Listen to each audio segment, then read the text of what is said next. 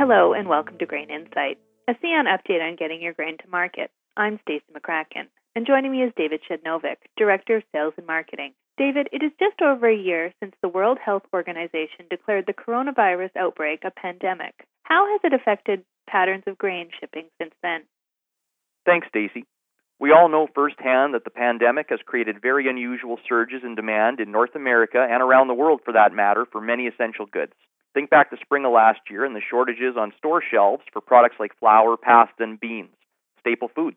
If you couple the North American anxiety around supplies of essential goods with the very legitimate concerns of countries that don't enjoy our level of food security, you can easily understand the spike in demand that this pandemic has created for grain. The single most important factor driving record grain movement for CN during the last 12 months is this surge in demand, especially in the export market and especially in the spring and summer of 2020. How did the demand surge fit into grain supply chain capacity in spring and summer 2020? Well, typically, grain supply chain capacity in Western Canada goes significantly underutilized in spring and summer, based in part on patterns of harvesting around the world.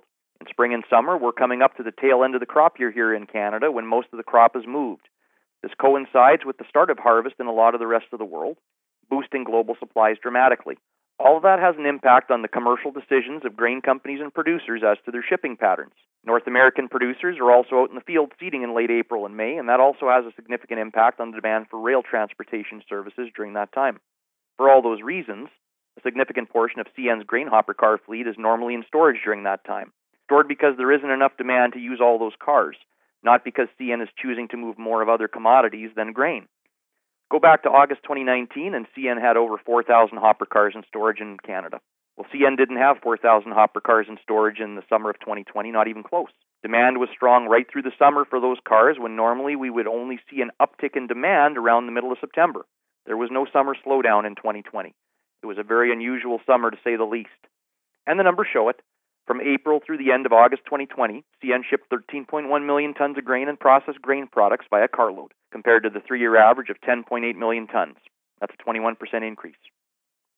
Can you go into a bit more depth in terms of the grain hopper car fleet running on CN and how the size and composition of the fleet has changed over time?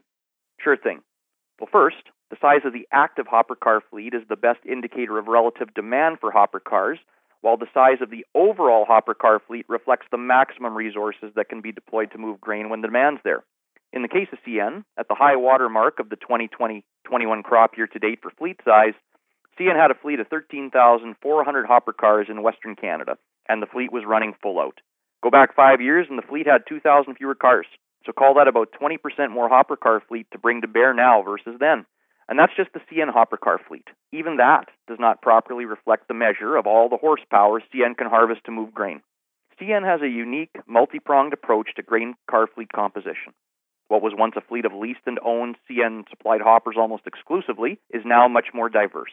That multi-pronged approach also includes a large fleet of customer-supplied and controlled private hopper cars. Once you add those into the mix, the growth over time in the grain hopper car fleet moving grain on CN in Western Canada jumps well past 20%.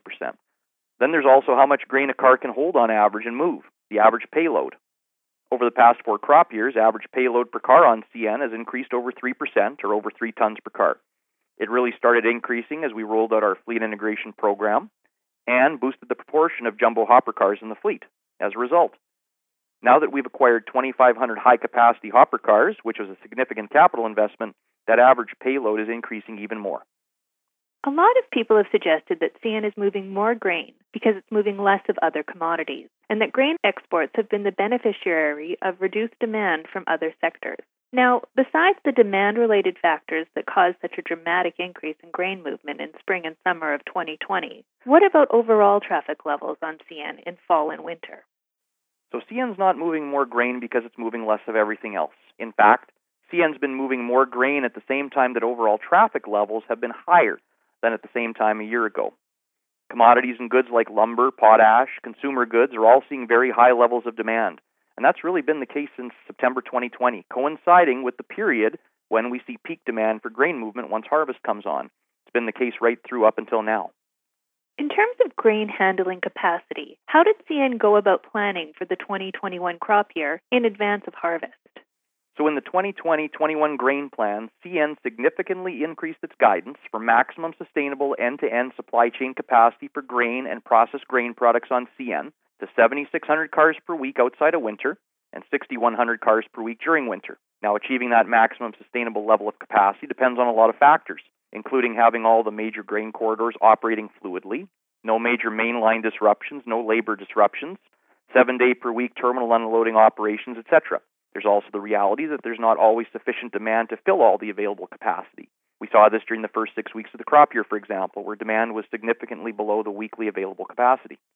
What has the trend looked like over time in terms of grain movement on CN during peak demand? Go back 10 or 12 years and the weekly total grain tonnage moving on average per week in October and November on CN was 350 to 375,000 tons a week. In October-November 2020, CN averaged over 700,000 tons per week of shipments of grain and processed grain products. The compound annual percentage growth of the size of CN's grain program during the time when demand for grain movements is highest is close to 5%. And that's actually ahead of the annual compound percentage growth in crop production in Western Canada over that same time, making the point that CN's investments in infrastructure, locomotives, rail cars, and technology has more than kept pace with the growth of crop production in Western Canada. And there's been a lot of investment made by grain companies and producers as well. Many in the grain sector peg future growth of the Western Canadian grain crop at 2 to 3% per year. Now, it's very interesting to look back to understand how crop production in Western Canada was able to grow from around 50 million tons back around 2005 to present levels pushing close to 80. The focus always seems to be on the higher yields being the driver, and without a doubt, better crop genetics and more intensive crop management practices have been a big driver of the growth. But in reality, the increase in yields only tells half of the story. Harvested area has increased dramatically over that same period. Now, how is that possible? It ties back to the crop management story. Farmers in Western Canada used to leave a lot more land in summer fallow annually, meaning the land wasn't cropped for reasons including building up soil moisture and nitrogen reserves and managing weed control. Now, back in 2005, the amount of land left idle in Western Canada every year was around 9 to 10 million acres. In 2020, it was just 1.5 million acres. A huge change, and that's accounted for around 9 to 10 million tons of growth of crop production. Now, how has capital investment contributed to the growth in end-to-end grain supply chain capacity? It's important to recognize that all the players in the end-to-end grain supply chain, including CN, grain companies, and producers, have been making significant capital investments to increase productivity and efficiency. For example, go back 50 years and a wood crib elevator with a 25-car rail spot was a big deal. As late as the early 1990s, there was only one unit train loader on CN for grain, just one. The grain transportation business has changed a lot in a very short time, and CN's intensity of investment has accelerated in order to support these changes.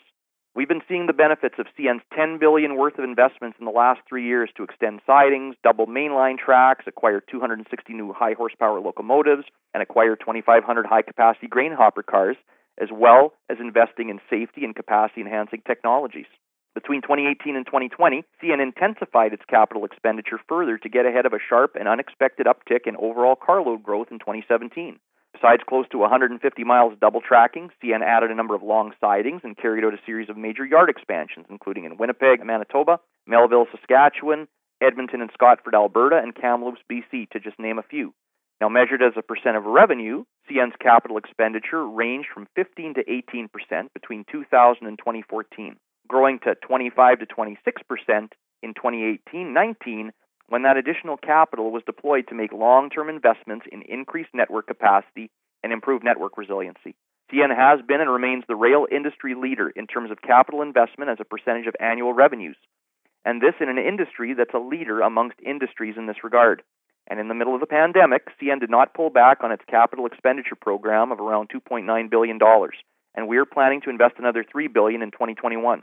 The facts are all out there to show that CN is playing its essential role as a supply chain enabler for Canada's grain movement, for all the other commodities and goods we move, and, as we've done for many consecutive years, we are continuing to invest in capacity for future growth in all these sectors. Thanks for your time, David, and thanks for listening to Grain Insight, an update from CN.